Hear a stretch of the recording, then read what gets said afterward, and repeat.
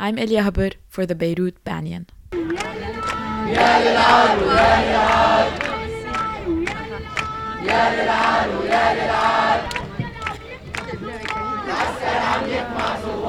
Yesterday was the kind of day where everyone went down, not despite of what happened on Saturday night, but because of what happened then. I saw so many people I hadn't seen in a while. I met new people just by exchanging vinegar and all the necessities that were needed yesterday. I met someone who used to demonstrate in Zoo. Nowadays, that place is no longer serving as a protest area, and I saw her in Beirut where she told me that she needed to be there. This is our conversation. Arar Ghmed, 29, and I have an online store, consignment store.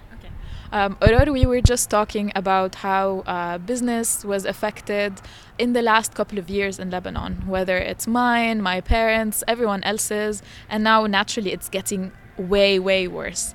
So one thing I wanted to share with our audience, if they're not aware yet, that this crisis, the economic crisis, has been going on for a while now. Would you mind describing just how it has affected the business that you're in?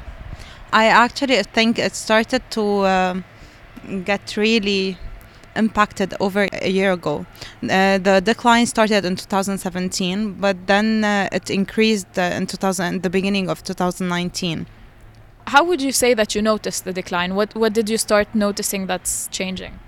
The income, the flow of the liquidity, and even the increase in the purchasing. But recently, after the revolution, people started buying again because they wanted to get rid of the Lebanese pounds and transform them into luxury goods, which they can resell, and they keep their value. So to my understanding, you also don't live near Beirut, but enjoy coming here to protest whenever you can. Is there a different vibe that you get from Beirut that you don't get from other protests? Yes, of course. It's more revolutionary here. In Zouk or in Jaladib, which is closer to where I live, it's more about prayers and maybe a little bit of party. And it's more of friends gathering. Even my parents go because they feel safe there. It's closer to the house and the area is usually safer than Beirut. I cannot tell my mom that I came here, though I'm almost 30, because she'll get upset and she'll get anxious about the situation in Beirut. It's a completely different vibe. I stopped coming for a while because though I wanted to keep going, but people got disencouraged and they got more scared to come to the protest in Beirut. And you were also telling me that you insisted to make sure you were here today, despite what happened yesterday afternoon, in the eve, etc. So today is Sunday. Why did you insist to make it here today for the demonstrations? Actually, it's not despite, it's because of what happened yesterday, and I was in Beirut and I really wanted to come, but it was too hectic and I had a lot of work. So back office work, not selling. Accounting and stuff, but I made sure I came today.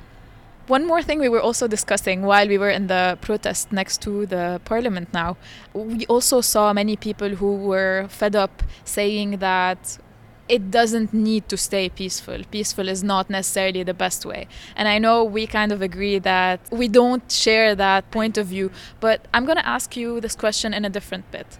What would you say to someone, not necessarily now, who is very angry, but maybe over coffee, who shares that opinion? How would you counter that argument? What would you say to them? Do not provoke. When you're provoked, you're allowed to defend yourself, but do not be the one who provoked, because at the end of you'll get the blame at the end of the day. So no, I prefer keeping things peaceful as much as possible. Upon experience, you get to see that the one that gets enraged quickly, it gets the blame. So and if you take it at a bigger scale, it's the same thing. The more you keep it peaceful, the more you're heard. And then when it's not peaceful anymore, even when we started to use cursing words, they turned it against us and they divided the population. They divided the revolution.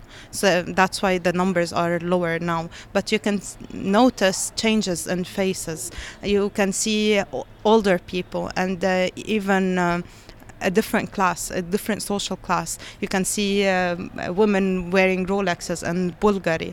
This is not something I saw in Beirut at the earliest days. Why do you think this is happening 60 days after? Why do you think those people that you didn't see before, you're seeing them now? After the banks had those restrictions, even the upper class got affected. And even the upper class with the clean money got fed up. They are fed up. They cannot use their hard-earned money. And that's why they're protesting. They want to be heard too. Is there anything else that you've learned in those 60 days that you didn't know, either about yourself, your fellow Lebanese, or maybe the country in general? I don't think people can be swayed so easily.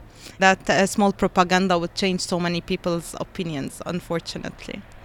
Can you explain a bit? What do you mean by that? I can tell by my close friends that as soon as a negative propaganda, which I think is being set by government gain, and that we are using some stones that reminds them of the civil war or cursing words, and my friends start saying, yes, they're right.